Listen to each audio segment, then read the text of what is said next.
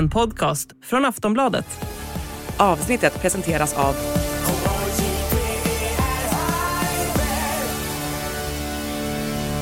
stödlinjen.se, åldersgräns 18 år.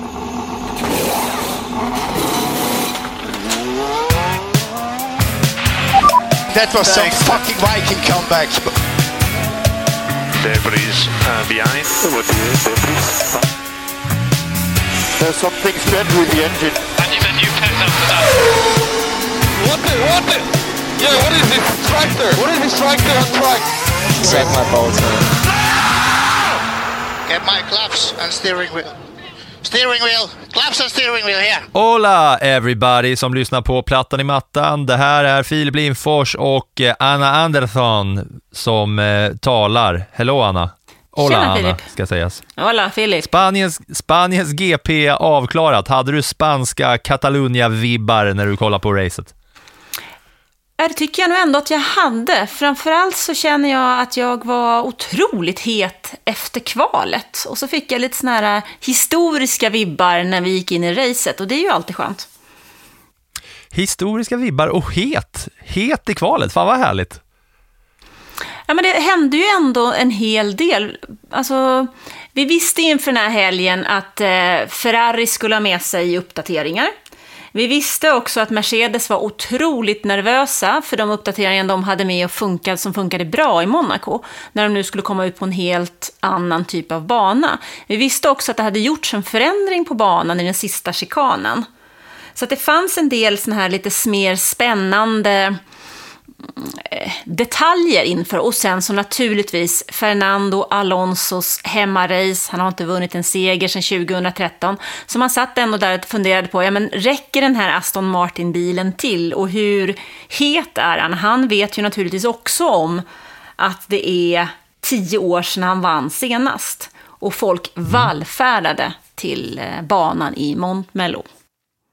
Ja, det var uppåt 300 000 pers under sett till hela den där helgen, tror jag. Inte riktigt så mycket, men det var oändligt mycket. Och jag har ju sett och varit där på plats. Jag fick mycket flashbacks och så här minnesförslag i mobilen från när jag var på Barcelonas GP senast och kollade igenom lite av mina gamla filmer från där. Och helskotta vad mycket folk det var på plats där. Förra året alltså, när jag var där. Men nu satt jag och stirrade på det där på redaktionen. Ska vi börja ändå i kvalet från början kanske, eller? Ja, men det tycker jag någonstans. För jag tycker att kvalet kan vi nästan sammanfatta som ett favoritfall.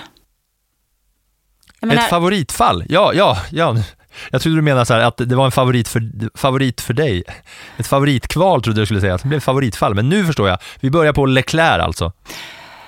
Ja, alltså hans insats i Q1. Han är alltså näst sist. Han slår en enda bil och han gör inga misstag. Han är bara otroligt långsam. Och efteråt så pratar han om att det är något fel med bilen och så vidare. Men jag tycker att det är ytterst oroande att Ferrari kommer med en uppdatering och bilen känns bra så sent som under Q3, och då är han positiv. Men ett par timmar senare så är han verkligen ingenstans.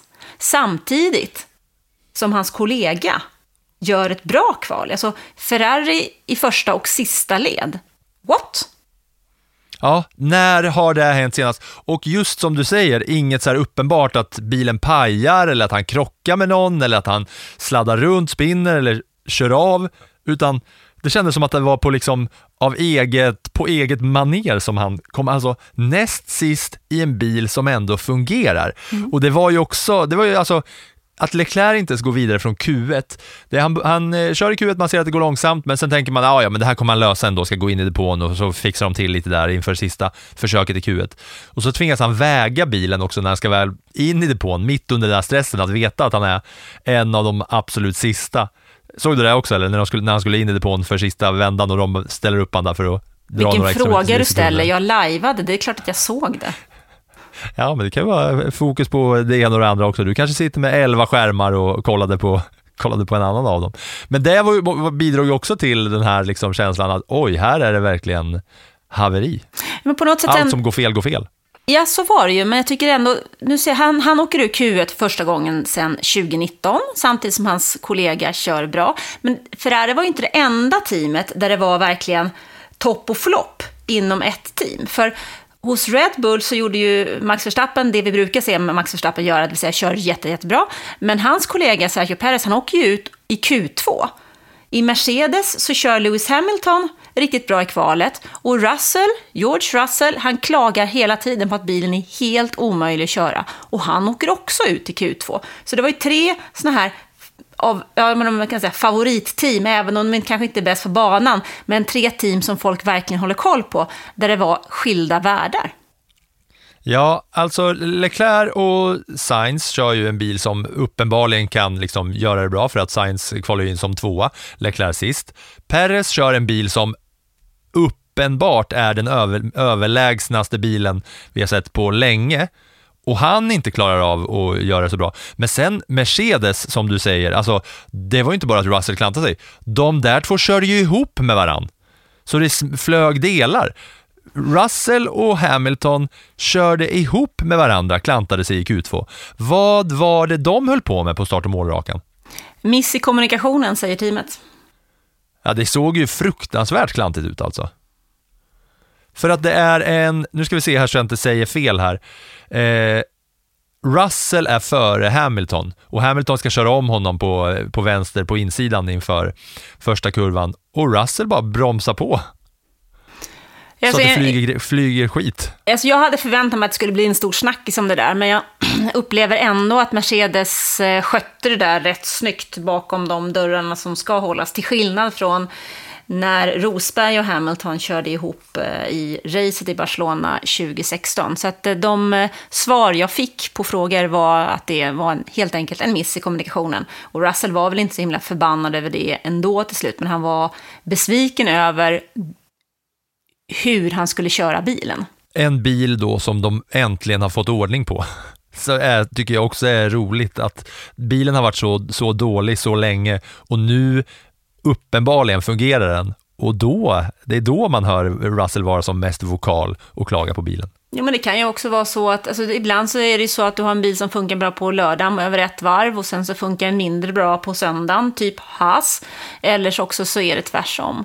Men jag tycker det finns en annan detalj som jag känner mig lite intresserad av att prata om, och det är när vi kommer till Q3 och Fernando Alonso som slänger hela sin helg i en miss som han gör själv. Vi ska ta oss till Q3. Jag har bara en till grej som jag reagerade mycket på. Det var att alla snurrade runt i Q1. Det var ju lite regn och så under träning, men i Q1 var det torrt. Bottas spinner runt, Nykterfri spinner runt gånger 2, Albon spinner runt, Alonso spinner runt, alla spinner runt i Q1. Och sen Leclerc ut i Q1, Perez ut i Q2, Mercedes klantar sig och smäller ihop i Q2 och Russell ut i Q2. Och sen kommer vi till Q3 där du vill säga något om Alonso. Ja, så han gör ju en miss helt enkelt här i kvalet som gör att han kommer ut i gruset, och det är ju inte så att det är lite smågrus här, va? Utan det är ju ganska rejäla stenbitar, vilket skadar golvet på hans bil. Och det var inte så att det är en liten skada på golvet, utan det är en så pass svår skada på golvet så att han dras ju med det här under hela kvalet. Och det som gör att han tar sig till Q3 med den här skadorna som han har på golvet är ju faktiskt helt imponerande. För att man ser ju att han har ju liksom ingen körbarhet i den där bilen. Mekanikerna är inne och kämpar och försöker liksom, så fort det blir en paus så försöker de att verkligen reparera den där bilen. Men det går ju helt enkelt inte. Och någonstans så känns det väl ändå som att Alonso är så himla het i början av det här kvalet att han därför satsar för mycket innan det är att hela liksom vägbanan är torr. Det är ju det som gör att det är så många som de är lite utanför, och där finns inte greppet på samma sätt. Och så drar de av en efter annan, och Alonso, han missar ju sin stora chans egentligen genom den här lilla missen väldigt, väldigt tidigt i kvalet. Efter kvalet så säger ju faktiskt till och med teamchefen där, Mike Crack, att han liksom körde med ett halvt golv. Ja, och det blir han får alltså starta 8 när racet väl drar igång, och då har han liksom Nico Hülkenberg, Esteban Ocon och för första gången den här säsongen Stroll framför sig. Ja, och det beror ju på Alonsos egen miss. Jag tror ju att hade han inte gjort den här missen under inledningen av kvalet, så hade han ju säkerligen kunnat vara med och hota om placeringar betydligt högre upp.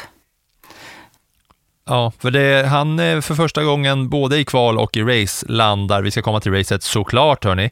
Men för första gången den här säsongen, han har ju varit överlägsen sin teamkollega. Men den här gången så var det även här då, på eget grepp faller bakom Stroll. Ja, ett halvt golv. Ja, nej. Vi vet ju idag att en stor del av downforce, nästan all downforce, genereras ju från golvet. Golvet är ju otroligt viktigt. Det snackade vi till och med om i samband med Monacos GP, när de lyfter bilarna med luftkranar över folk, så fotograferna kan fotografera de här golven underifrån. Och det är ju väldigt, väldigt känsligt, och det är ju många som är otroligt nyfikna på att se vad Red Bull har gjort där. Och lyckas man då inte få de här luftströmmarna som man vill ha dem, för att golvet är skadat, så kommer det ju naturligtvis att påverka. Och så var det ju fallet Fernando Alonso. Och när du säger golv så blir jag blir eager, och jag sitter här liksom och bubblar, för jag vill snacka golv sen, baserat på lyftkran och att alla vet att downforcen genereras via golvet. Alla utom Williams uppenbarligen. För deras bil har också lyfts upp, och det är det sämsta jag sett i hela mitt liv på en absolut toppnivå. Men det ska vi komma in på sen. För först måste vi snacka om racet. Och innan vi ska snacka om racet så måste vi snacka om Lando Norris i kvalet, som från ingenstans smackar in en 3:e plats i startingposition. Ja, och som ingenstans så smackade han ur sig från en 3:e plats också och låg tvärsist. Så att jag tycker väl att han var en parentes.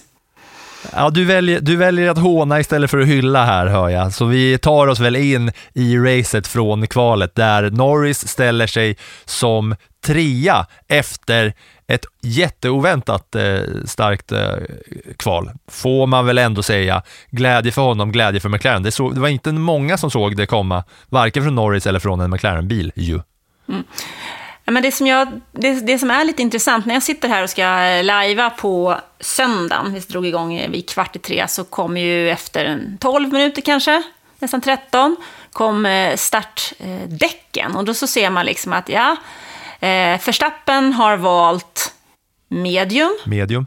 Medans Carlos Sainz, som startar 2:a, har valt soft. Och sen så kommer gänget där bakom då med Norris och Hamilton, och man någonstans så hänger man, men det kommer att handla om de här två i starten. Alltså kan Sainz med sina mjuka däck då ta starten, har Red Bull kalkylerat bort sig i sin förhoppning på den här däckstrategin då. Samtidigt som det här är en bana som sliter väldigt, väldigt mycket däck. Så det var med de tankarna någonstans som man gick in i det här racet. Men jag kunde ju känna att när det gäller Verstappen så vart jag ju motbevisad på typ 150 meter.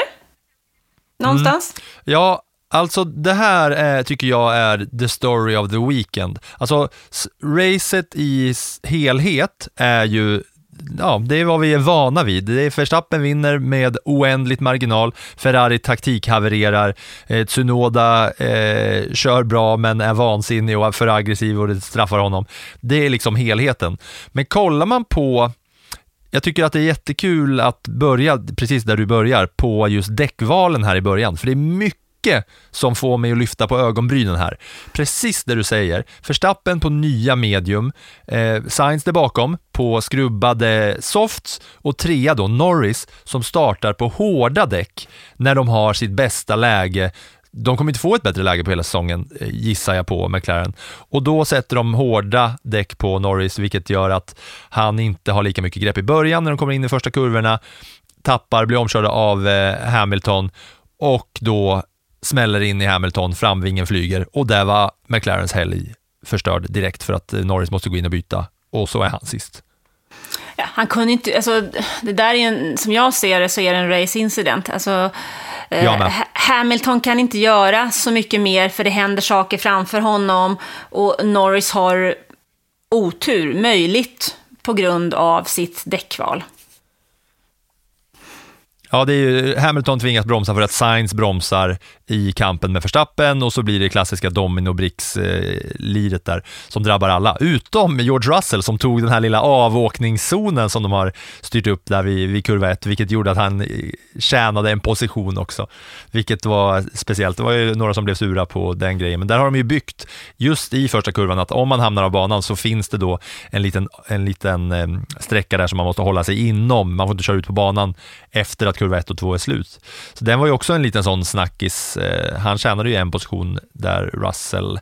Men ja, Lando Norris, vad tror du då om det jag sa? En sån här bra chans kommer de inte få på hela säsongen. Alltså det tycker jag är lite kategoriskt att säga en sån här bra chans på hela säsongen med tanke på att vi har kört typ 7 lopp och det är ju... Och det är 60 lopp kvar. Ja, men det är ju bara en tredjedel så att det vet vi ju inte för det kan vi inte prata någonting om än. Men någonstans så känner jag att jag förstår ju deras tanke med att de ska ligga kvar längre och på så sätt försöka se till att de får en bra position och vinna i en strategisk kamp. Men här kändes det som att man kanske överkalkylerade lite och istället torskade rubbet. Ja, han var rätt nedslagen efteråt, Norris också, när han pratade om just det här första varvet gick åt helvete för honom. Men den här, jag gillar att kolla på, efter varje race gillar jag att kolla på just alla pitstops och alla däckstrategier. Pirelli har en så bra, snygg och enkel tabell att titta på. Den brukar man få om man går in på Pirellis Twitterkonto, så brukar de lägga upp det efter varje race där man kan se. Och just det här racet var ju alltså alltså många race är ju att man vet att okej, det är hårda, det är starta på soft som gäller och sen gå på hårda och sen så ligger alla på samma taktik. Här var det inte något team som hade liknande strategier. Här ser man alla färger, alla skrubbningskombinationer och olika varv som alla byter. Så det var ju liksom ett race där det var folk i depån i princip hela tiden. Och det var ju mycket roligare än om alla hade haft en enstoppstrategi eller en tvåstoppstrategi, allt alla hade det. Men här var det verkligen olika. Ja, men det var det ju.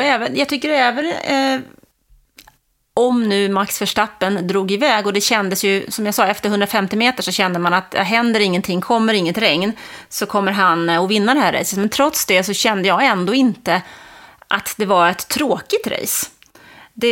Det jag kan tycka om man tittar på banan och den nya konfigureringen av banan när man har ändrat den sista chikanen är kanske att DRS-zonen hade kunnat vara lite kortare. Så man har ju gjort vissa förändringar av DRS på ett par banor för att främja fighten. Och det hade man väl möjligen kunnat gjort här. Annars så tycker jag nog att det var ett kul race och jag tyckte att det var lite spännande ändå att se de olika typerna av strategi. Man kunde liksom inte vara helt säker på... Ja, det enda man kunde vara helt säker på det var ju att Carlos Sainz skulle sätta sig emot teamet när de talar om för honom att det är dags att gå i depå. För det gör han ju alltid. Men nu så gav han sig ändå förhållandevis snabbt och kör in i depå där. Men annars så fanns det ändå så att man kunde fundera, ja men tänker de 1 stopp eller tänker de 2 stopp? Hur tänker de här? Så att det fanns, ja, kommer det något regn eller kommer det inte något regn? Det cirkulerade lite moln utanför banan. Sen cirkulerade det lite moln även i Russells hjälm som gjorde att han trodde att det regnade. Men man fick i alla fall en känsla av att det fanns väldigt många parametrar här att jobba med, vilket gjorde att det ändå gav ett intresse till racet trots att nu förstappar man. Och det tycker jag är så himla glädjande, för att det känns som att så kommer säsongen fortsätta vara, att det är ett race där man följer allting förutom Verstappen och det händer ändå grejer där bakom som är intressanta. Jag vill bara hänga kvar lite till på den här däck-pitstop-tabellen. För återigen så tycker jag att det är helt omöjligt att förstå Ferrari som redan har klivit in i det här racet med liksom ett fiaskoresultat med Leclerc i kvalet. För kollar man på Leclerc så är han utöver, det är 2 stycken bilar som startar på hårda däck. Det är Norris, det går åt helvete. Sen är det Leclerc som startar på hårda däck. Och vad är hårda däcken till för? Jo, de är till för att man ska köra länge så att man kan tjäna banpositioner när alla andra som startar på mjuka däck börjar gå in i depån och byta däck till lite hårdare för att köra längre. Men det Leclerc och Ferrari gör här är att de börjar på nya hårda och ändå är han en av de första att gå in i depå. Han går in då efter 16 varv och byter däck. Det är alltså före Verstappen på sina medium, det är före Hamilton på sina skrubbade mjuka, det är före Russell på mjuka, före Perez på mjuka, listan är lång. Han kör liksom kortare än alla andra. Det som är märkligt är att han går in på varv 16. Hans kollega Sainz startade på mjuka däck och gick in på varv 15. Skrubbade mjuka och gick in på varv 15. Det gör att man inte riktigt förstår. Men å andra sidan, jag har ju inte förstått vad Ferrari har hållit på med de senaste 2 åren, så varför skulle jag förstå det den här gången? Nej, det här tycker jag känns som ett bevis på att Ferrari inte har personer som hajar läget och tittar på vad som händer. Vi har varit inne på det förut. Men här känns som att det är datorer som gör det åt dem och att så är det bestämt. Datorerna ska välja hur vi ska göra här och säger datan att vi ska göra det, då kan vi inte välja själva genom att titta och med common racing sense förstå vad problemet är här. För att det är så himla märkligt att se Leclerc starta på hårda och köra så kort. Varför då inte bara starta på mjuka, plocka så jävla mycket positioner som det bara går där i början och sen byta snabbt till hårda? För att han går in på varv 16, byter till mjuka, sen går han in igen på 41 och byter tillbaks till hårda. Han startar ju från depån. Så att han har ju en liten bit att jaga upp, så därför tänker jag att det kan vara en fördel då att starta med hårda, men då måste han ju ligga kvar. Alternativet är ju då snarare frågan varför slits de här däcken? Är det så att de här däcken slits så hårt att de måste in i depå efter 16 varv? Vad beror det på? För så ska det ju inte behöva vara. De ska ju inte behöva slita så. Sen var det ju ett däck som, jag kan tycka också det är lite märkligt att han går tillbaks till det hårda däcket igen efter varv 41. För Verstappen trivdes ju inte heller på sina hårda däck. Han klagade över de här däcken konstant egentligen, från det att han fick på dem tills det att han blev av med dem. För han körde ju faktiskt alla 3 olika däckblandningarna. Han körde medium, han körde hard, han körde mjukt. Och då undrar man ju lite någonstans där, vad är det hos Ferrari som gör att de här hårda däcken inte funkar? För i Leclercs fall så går han ju tillbaks till de hårda däcken den sista stinten. Det är märkligt, mycket märkligt. Ja, jättemärkligt. Och lite hänger kvar bara. Även så hör man ju i det här racet att Leclerc mot slutet då, när han har kört på mjuka, så säger han i radion att vi går på soft, vi går på nya softs. För han har ju kört på hårda, han har kört på softs. Han måste ju inte gå på hårda. Så han säger då, nej men vi kan inte köra på soft. De bara, box for hard. Och han säger, vi går på soft. De bara, okej, copy. Så går han in och så slänger de ändå på hårda. Och det är samma sak som du nämner, att man får höra Sainz vecka efter vecka liksom chitchatta och tjafsa lite om vilka däck som man ska välja. Och jämför man då hur radiokommunikation ser ut med Red Bull-förarna och med Mercedes-förarna, så tycker jag att kommunikationen är mycket mer, den är liksom jämnare. De är mer på samma, de är mer i samma värld, Red Bull-förarna och Red Bull-mekanikerna och Mercedes-förarna och Mercedes-mekanikerna, än vad Ferrari är. Det känns som att de är så långt ifrån varandra, Leclerc, Sainz och deras mekaniker. För Red Bull och Mercedes litar ju ibland på förarna. Förarna säger någonting, teamet säger något annat, och sen så säger de, nej men vi kör på de här ändå. Och så gör de som förarna gör. Men det gör aldrig Mercedes. De lyssnar inte en enda gång på sina förare. Och där tänker jag också så här, det måste ju vara att de bara är tvingade att gå på data som är fel. Ja, du tänker Ferrari där. Ja. Eller också handlar helt enkelt om förtroende. Ja, att de inte litar på varandra. Mekanikerna litar inte på förarna, förarna litar inte på mekanikerna. Nej, men om du tittar på hur de senaste säsongerna har sett ut, i alla fall för fjolåret och årets säsong, så är de ju fyllda av misstag, fylld av osäkerhet, fyllda av problem med tillförlitlighet. Och någonstans för att bygga ett riktigt, riktigt starkt team och för att bygga en riktigt stark bil så måste ju föraren lita på bilen. Men föraren måste också lita på de som tar besluten. Och de som tar besluten måste ju lita på föraren. Det handlar ju om relationer och förtroende. Och där tror jag att Ferrari har ett jättestort problem. Alltså de måste bygga upp en organisation där de kan jobba tillsammans. Och sen är ju frågan då om det är Leclerc och Sainz. De har kontrakt till nästa år båda två. Men är det teamet som man ska satsa på? För någonstans här så måste Ferrari i sitt eget namn för sitt eget team hitta en lösning som är gångbar för framtiden. För så här som de har slarvat de senaste åren, det kan de inte leva på. Det har ju inte Ferrari som team råd att leva på. Har man inte vunnit en VM-titel för förare sedan 2007 som konstruktör sedan 2008 och är det team som varit med i VM sedan 1950 så måste man ju vara där uppe. Det är Italiens nationalhjältar vi pratar om. Det är Italiens landslag. Det är det team som har flest fans över hela världen. Men de är ju inte i Formel 1 för att köra med. De är ju i Formel 1 för att vinna. Då måste man hitta en lösning. Ja, exakt. Gigantiska problem för Ferrari. Det här måste liksom göras. Det känns som att det här tar man inte och sätter sig och löser på ett litet möte, lite team debrief liksom, utan det krävs stora grejer för att det här ska kunna ändras på något sätt. Det är just så sjukt för att Leclerc tar liksom inte ens poäng i en bil som ska kunna liksom, som uppenbarligen är snabb och går att köra, men Leclerc kommer 11 och tar 0 poäng. Ja, och dessutom Carlos Sainz startar 2, men han gör ju inget annat än och blir 5. Och rasar genom fältet. Alltså för Ferrari är detta ett rejält misslyckande.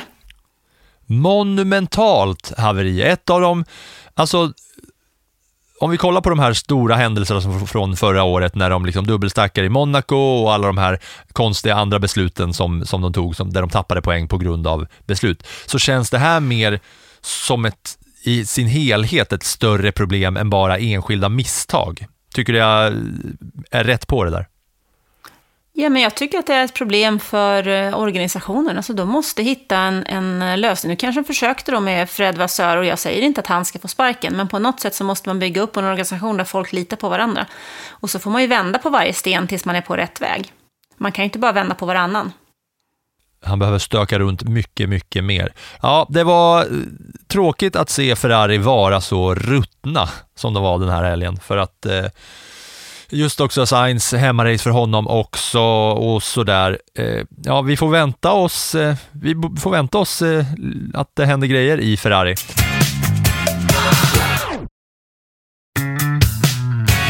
Om vi bara hoppar till Mercedes då, som återigen här efter sina uppdateringar, där de då har satsat så lång tid på sitt koncept utan sidepods, och så fort de ändrar det så kör de bra i Monaco, och här så kommer de 2, 3 och är näst bäst efter Verstappen.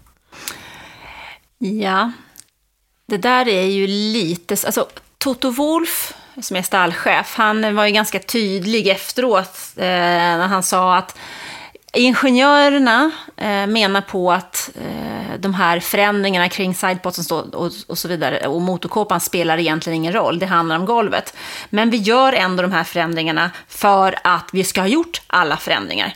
Det är lite skillnad mot Ferrari där. Här gör man verkligen, nu märker man att nej, men det här funkar inte. Vi har försökt, vi kommer ingenstans. Då gör vi förändringarna och då gör vi dem ordentligt. Sen tror ju jag att i Barcelona så var det, alltså Mercedes bil gick bra i Barcelona även i fjol, och nu stod alla stjärnor rätt. Alltså de låg rätt i temperatur och sådana saker, plus att det var andra förare då som exempelvis Fernando Alonso som inte alls var där som han brukar vara. Perez körde bort sig i kvalet, Leclerc körde bort sig i kvalet, så alla stjärnorna stod rätt på något sätt till en början. Sen tror jag inte att det här är någonting eller vi ska inte dra för höga växlar av det. Jag tror absolut, bara det faktum att Lewis Hamilton är positiv och känner att han har någonting att jobba med, så ger ju det teamet en massa extra energi. Men vi ska ju inte börja tro att de kommer att kunna slå Max Verstappen nästa vecka. Det som är intressant är ju att de faktiskt slår Perez med båda bilarna.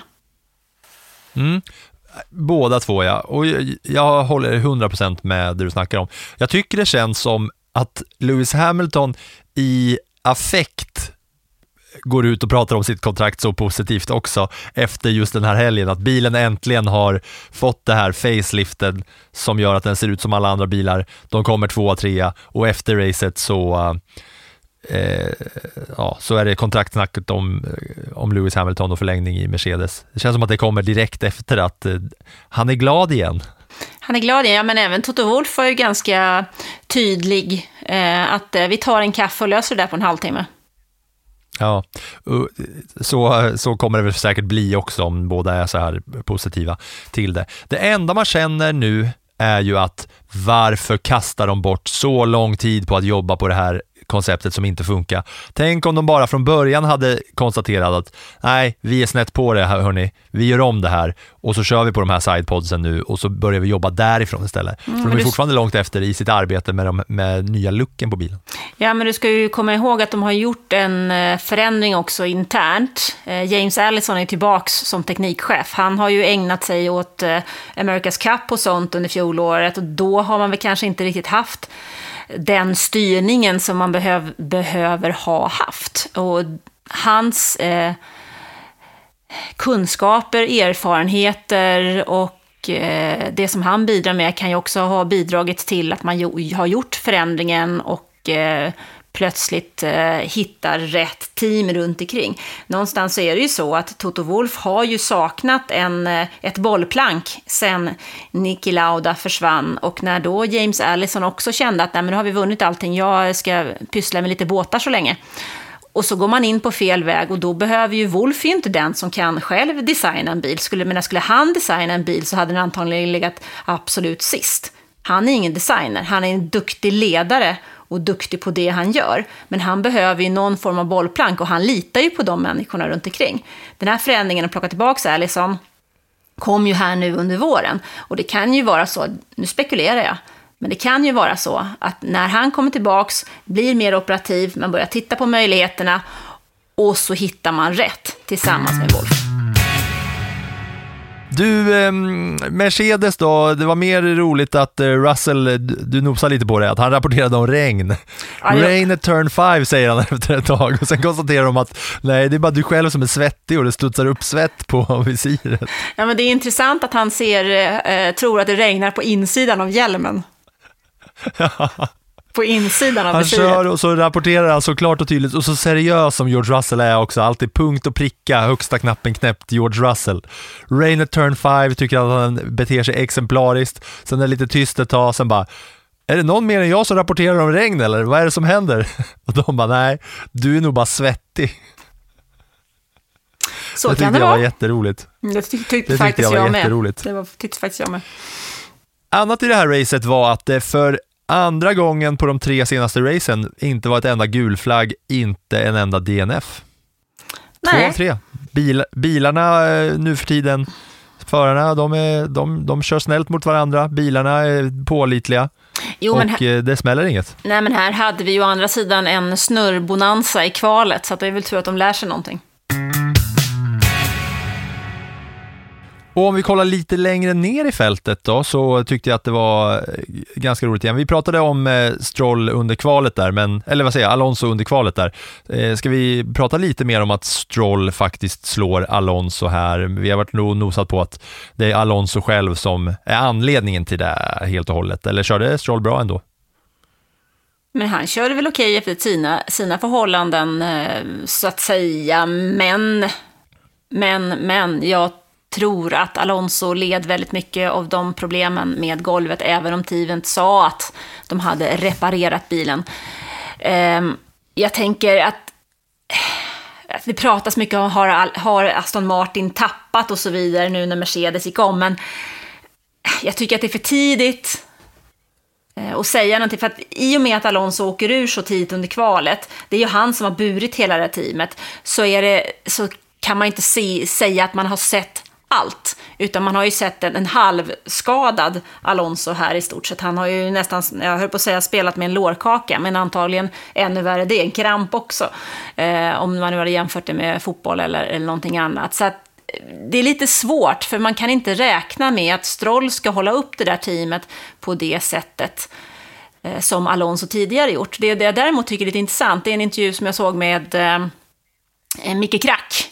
Och han menar på att det kan vara så att de andra har tagit ett större steg än vad de har gjort.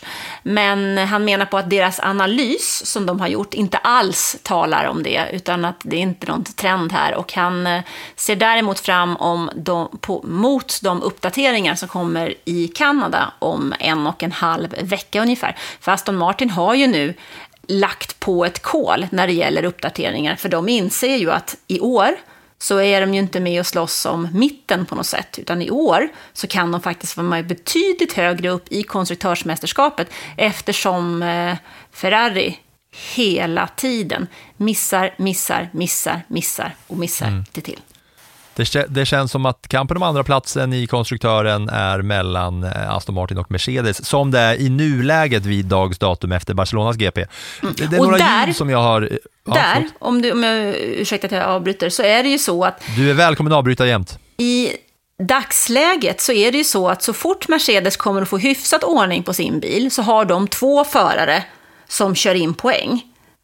Hos Aston Martin så kan vi bara räkna med att de har en förare. För Stroll, han dyker ju upp lite emellanåt, och kritiken mot honom har varit jättetuff och hård under den här våren på ett sätt som han inte har varit van vid tidigare. För han har nog känt att han har suttit ganska säkert. Men det som blir intressant, det är ju vad som händer här framöver om Alonso tar tillbaks och fortsätter sitt grepp om Stroll. För någonstans så måste ju det teamet också inse att vi behöver 2 förare. För ska man lyckas i toppen så måste man ha 2 förare. Och Aston Martin har ju faktiskt en målsättning att vinna VM-titlar. Ja, och det har ju vi varit inne på så många gånger. Hur värt är det för pappa att ha sonen i teamet när man skulle kunna ha 2 förare som är bättre och kör in poäng och så vidare. Och det där kommer bli ju mer och mer, ju längre vi kommer under säsongen och ju längre Alonso fortsätter leverera, så kommer det där bli mer och mer intressant, tycker jag. Och det var även så här i Barcelona att jag tror nog att Alonso skulle kunna ha kört om Lance Stroll om han bara hade gått all in på det. För här är radiokommunikation när Alonso säger till teamen att tell Lance not to worry när han ligger bakom Stroll, för att de då ligger 2 Aston Martin-bilar i rad och Stroll är den första. Han är väldigt snäll här, Alonso. Lyssna. Tell Lance not to worry, I just want to build a gap with the cars behind in case of rain or anything. Yeah, copy. Understood, mate. Copy. Copy for that. Zero risk. Yeah, understood, mate. Understood. Det känns nästan som att Fernando Alonso, han har genomgått någon slags personlighetsförändring. Om man lyssnar på honom nu, hur han låter i förhållande till Lance Stroll. Alltså när han körde med Filip Massa i Ferrari, glöm detta. När han körde med Lewis Hamilton hos McLaren, hade aldrig kommit på fråga. Och inte under de åren som han körde i Renault heller. Jag vet inte riktigt vad, om han gått och blivit snäll på gamla dagar eller om det står någon liten rad i hans kontrakt som gör att nu får vi flytta Dr. Jekyll och Mr. Hyde här.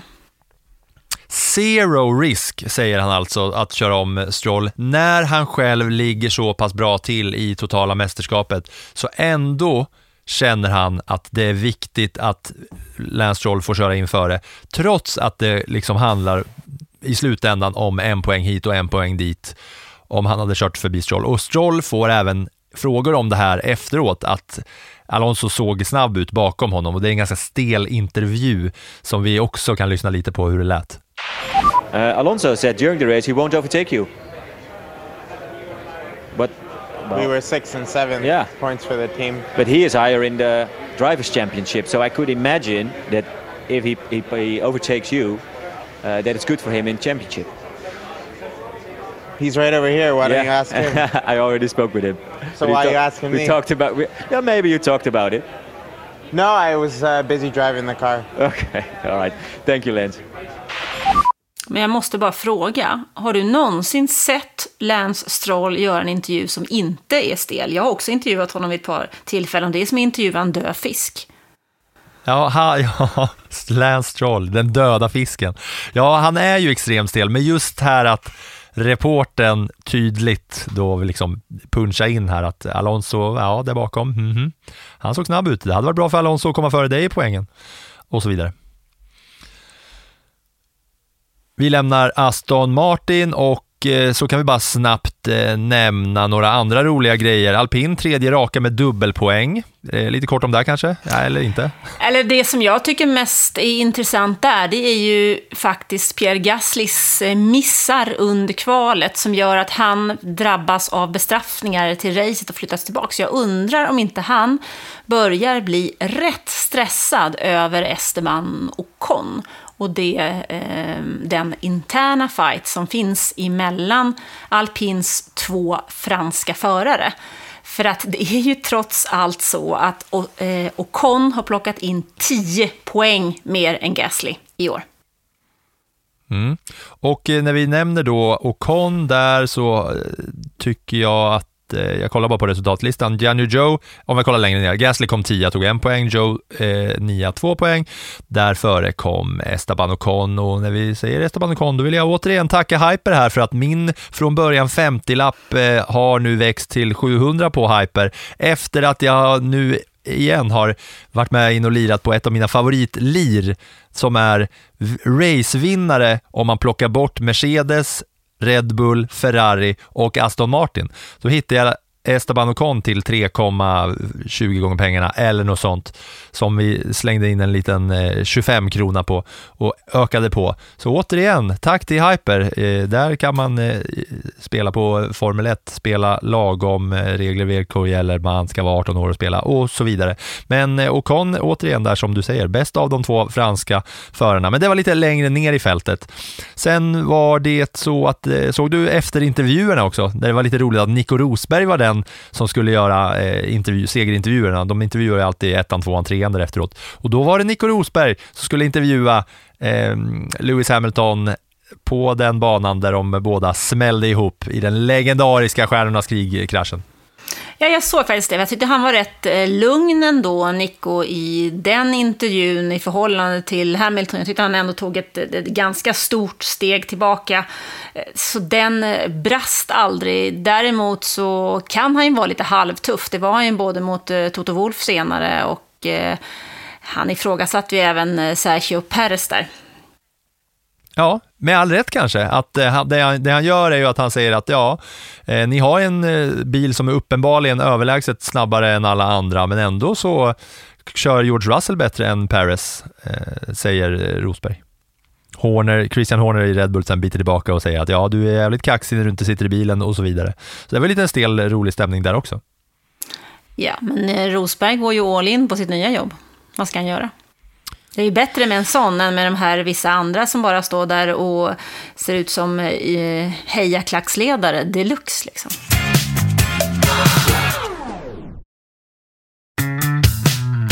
Nu vill jag prata lite om golv. Varsågod. För du var inne på det tidigare att Mercedes fick ju sin bil upplyft i Monaco. Toto Wolff blev vansinnig just för att golven avslöjar så mycket kring hur designen på bilen är, och det är den enda delen, eller innanmälet på bilarna är såklart hemliga eftersom man inte kan se in, men det är ju den delen som är så viktig som konkurrenterna inte kan se på varandra.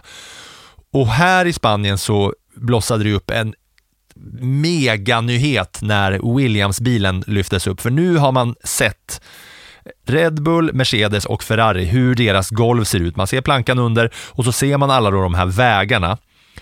Och de är ju förståeliga. Det är jätteavancerade, det är superavancerad teknik och det är världsklassingenjörer som är bäst på matematik och luftflöden av alla människor som finns. Och nu i Barcelona så lyftes Williams bil upp. Och det ser ut som att det är en lådbil som jag har byggt när jag går i årskurs 4. Golvet är helt platt. Det finns inga kanaler. Det ser bara ut som det är lite plastskivor under på Williams-bilen. Och jag undrar, hur är det möjligt att på den här nivån ha ett så långt ifrån de andra avancerat golf. Det ser så inkompetent ut. Ja, men det får ju också tänka på att Williams är ju just nu, inför den här säsongen, så har de ju fått in en för detta Mercedes-medarbetare, James Vowles, som ny teamchef. Och hans jobb är just att börja sätta gränserna där. De har ju jobbat lite i någon slags annan nivå. Jag hade gärna velat se hur en Haas ser ut underifrån också. För jag tror inte att den är i närheten av det som vi ser hos Red Bull. Men det kan inte vara platt. Det kan inte vara så att några som är bäst i världen på att designa bilar inte förstår att golvet har en viktigare betydelse än att bara slänga in ett plastgolv som är helt platt där kraften ska ner. Det ser så himla sjukt ut. Jag rekommenderar nu alla, jag vill nästan tvinga alla att googla på Williams F1 floor och jämföra då med hur bilarna ser ut på under golvet. För att om man bara ska liksom, jag tycker så här, Aston Martin gick ut och sa det tydligt som gör att man får perspektiv på hur viktigt det här golvet är. För när Red Bull-bilen lyftes upp i Spanien och alla kunde då ta bilder och se på det här, så gick Aston Martin ut och sa: vi kommer sätta 100 plus, fler än 100 ingenjörer på att analysera bilderna på Red Bulls golv. Mer än 100 människor som är de mest avancerade ingenjörerna som finns ska analysera Red Bulls golv för att se hur de kan förbättra sin bil. Medan Williams då uppenbarligen har tagit någon som är lika smart som jag, som är lika bra på att designa bilar och designa sitt golv helt platt. Men jag tycker det missar lite poängen här. Alltså Williams är ju Williams och har levt under en väldigt dålig ekonomisk... Ja, de har inga pengar, men man borde kunna göra ett bättre golv även med liksom 8,50 på kontot. Borde man kunna förstå att golvet måste vara bättre. Det är helt sjukt. Ja, jo men så är det. Jag fattar att de inte har några pengar, men man måste ju kunna ha kompetensen att förstå att golvet är viktigt. Ja, men det har de säkert. Sen är det inte säkert att de har möjligheterna till att göra någonting annat. Det jag däremot tycker är intressant, det är ju det faktum som jag tror att alla inte har koll på. Och det är ju att runt en F1-bana vid träning, kval och race så står ett antal fotografer. Det är inte fotografer som jobbar för någon nyhetsbyrå, utan det är fotografer som jobbar för de olika teamen. De har alltså som uppgift att plåta de andra teamen.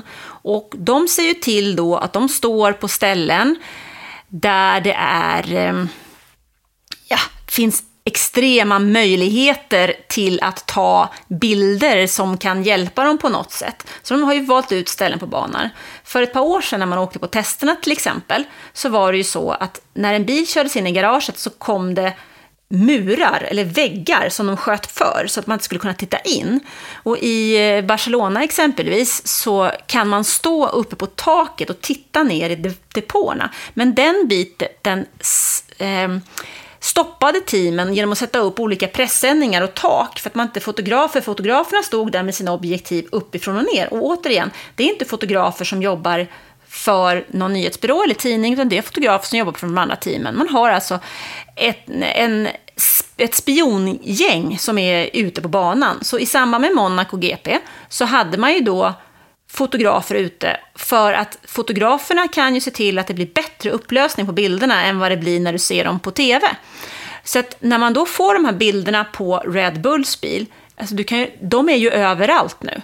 Precis överallt. Ja. Så frågan är egentligen bara hur många veckor tar det innan man har hittat någon lösning och kunnat testa lösningar för att få ordning på sina egna detaljer. Och det som är lite spännande då är ju att team som Mercedes och Aston Martin, som inte låg topp 2 i konstruktörsmästerskapet förra året, de har ju mycket mer tid i vindtunnel och sån här datatestning, CFD. Så de kan ju göra mycket fler förändringar än vad exempelvis Red Bull kan, som leder och som vann i fjol. Dessutom fick en viss begränsning i vindtunneln eftersom de för snart 2 år sedan bröt mot budgettaket. Så den där lilla incidenten som man kan se på tv och tycka att det där var kanske lite lustigt att de lyfte upp bilen. Det kan ju få katastrofala följder för Red Bull. Alla teamen sätter sina absolut bästa och viktigaste personer på att analysera golvet på Red Bull, och så jobbar de övertid och sliter arslet av sig, medan Williams-teamet förmodligen säger: ja, vad säger ni hörni? Ska vi gå ut och ta en bärs eller? Det här spelar väl ingen roll, för golvet är så jävla oviktigt i Formel 1. Så tror jag det. Nu ska du få plussa racet, Anna.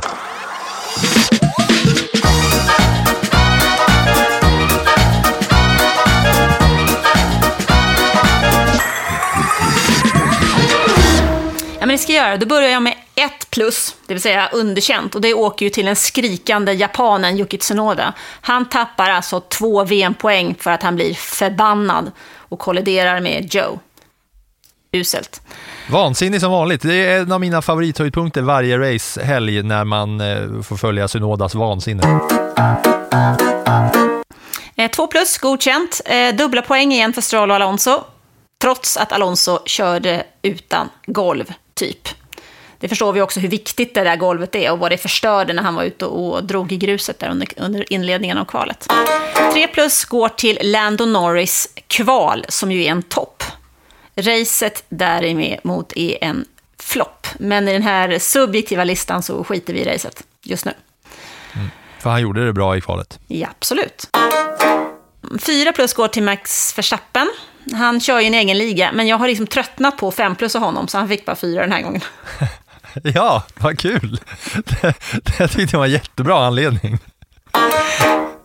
Och 5+ går till Lewis Hamilton, George Russell och Mercedes. Man blir så glad att se att det är fler team som är på väg mot toppen. Och om det tar en halv säsong till, en hel säsong till, det struntar jag i just nu. Men det ger oss lite hopp. Och det behöver man i en värld som styrs av Max Verstappen. Och så motorstoppet då. Hamilton som blir driver of the day och kör från 4 till 2. Motorstoppet då, ja, men det går ju till Ferrari. Känner ni igen det här?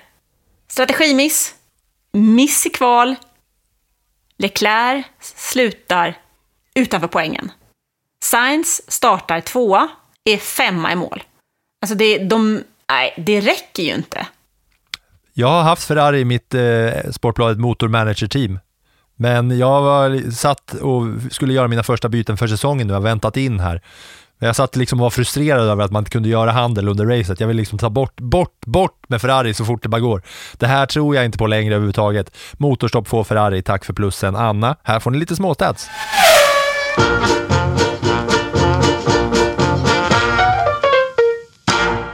Det här var 35:e gången i F1-historien som Max Verstappen och Lewis Hamilton är 1-2 högst upp och näst högst upp på podiet. 35 gånger har de stått där. Känns som att det var ett tag sedan nu som det var vecka ut och vecka in.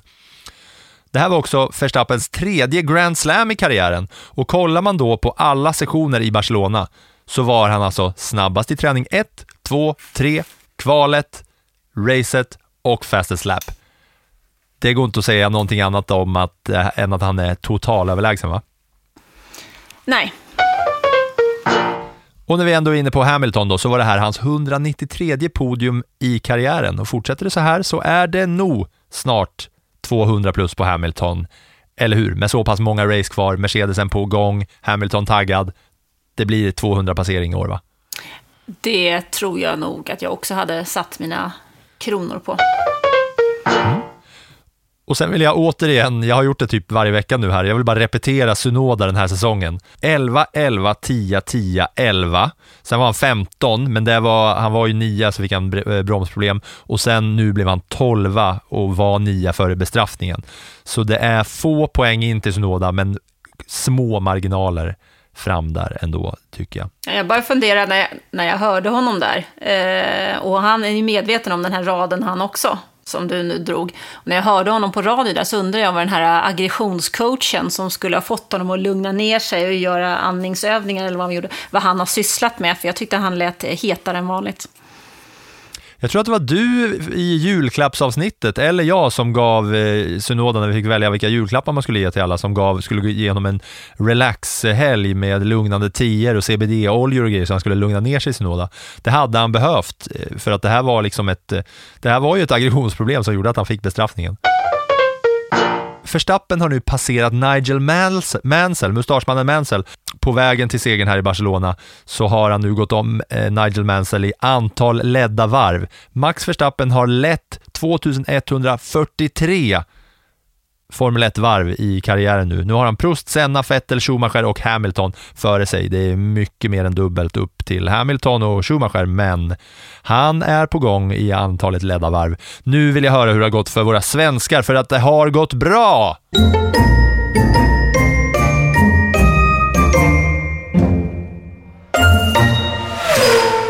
Vi Ja, det får vi väl säga. Vi kan väl börja i Barcelona då, och Formel 3. Där Dino Beganovic visserligen blev påkörd och bröt sprintracet. Men i det andra racet så slutade han 3:a och det var väl hans 3:e pallplats i år. Han är också 3:a i mästerskapet när det nu blir en liten paus fram till tävlingen i Österrike den 2 juli. Så det är en liten applåd till Jättekul att kunna följa Beganovic. Det var tråkigt i sprintracet där att det blev punka, men så kul att se att han är där uppe. Och när du satt och pysslade med Zlatan igår så ägnade jag mig åt att titta på IndyCar, för att Detroit är ju en bana som nu var det till en tight stadsbana där det fanns möjligheter till mycket trassel. Så att där tillbringade jag min kväll för att kolla på den. Och vi fick se Felix Rosenqvists första pallplats efter en tuff omkörning av teamkollegan Alexander Rossi under det näst sista varvet. Där Rossi var lite lätt irriterad medan Rosenqvist tyckte att han tryckte ut mig i början av kurvan och jag tryckte ut honom i den andra. Hårt men rättvist. Vi får väl se hur diskussionen går hos McLaren efter det där. Men Rosenqvist är i alla fall uppe på plats 10 i mästerskapet. Tyngre gick det däremot för Marcus Eriksson. Han hade problem under den första stinten. Men han håller sin andra plats i IndyCar. Men eftersom Alex Palou vann racet så ökade han sin ledning rätt rejält. Nästa deltävling är väl 2 veckor bort, eller 1,5. Och då är det Road America där vi har en seger på Felix Rosenqvist tidigare under karriären. Jättekul också att se Rosenqvist där uppe, tycker jag. Det var också jätteroligt när du just säger det här med att all Formel 1 och motorsport ursäktat. Det var större grejer som hände i sportvärlden igår när Zlatan Ibrahimovic meddelade att han lägger ner karriären. Större grejer menar du? Hur då? Han är ju gammal. Det var väl förväntat. Så här va, det var mycket intresse bland Sveriges befolkning att få läsa om Zlatans avslut av karriären, och som sig bör så ska då nyheten om Zlatan ligga högst upp överallt i hela nyhetsvärlden liksom. Men om man gick in då på våra vänner borta på Kungsholmens sida så valde de att ha Felix Rosenqvist 3:a i IndyCar högre upp än Zlatan avslutade karriären under lång tid. Det var en rolig liten detalj från den här mediebevakningshelgen på en kvällstidning. Det tyckte jag var kul.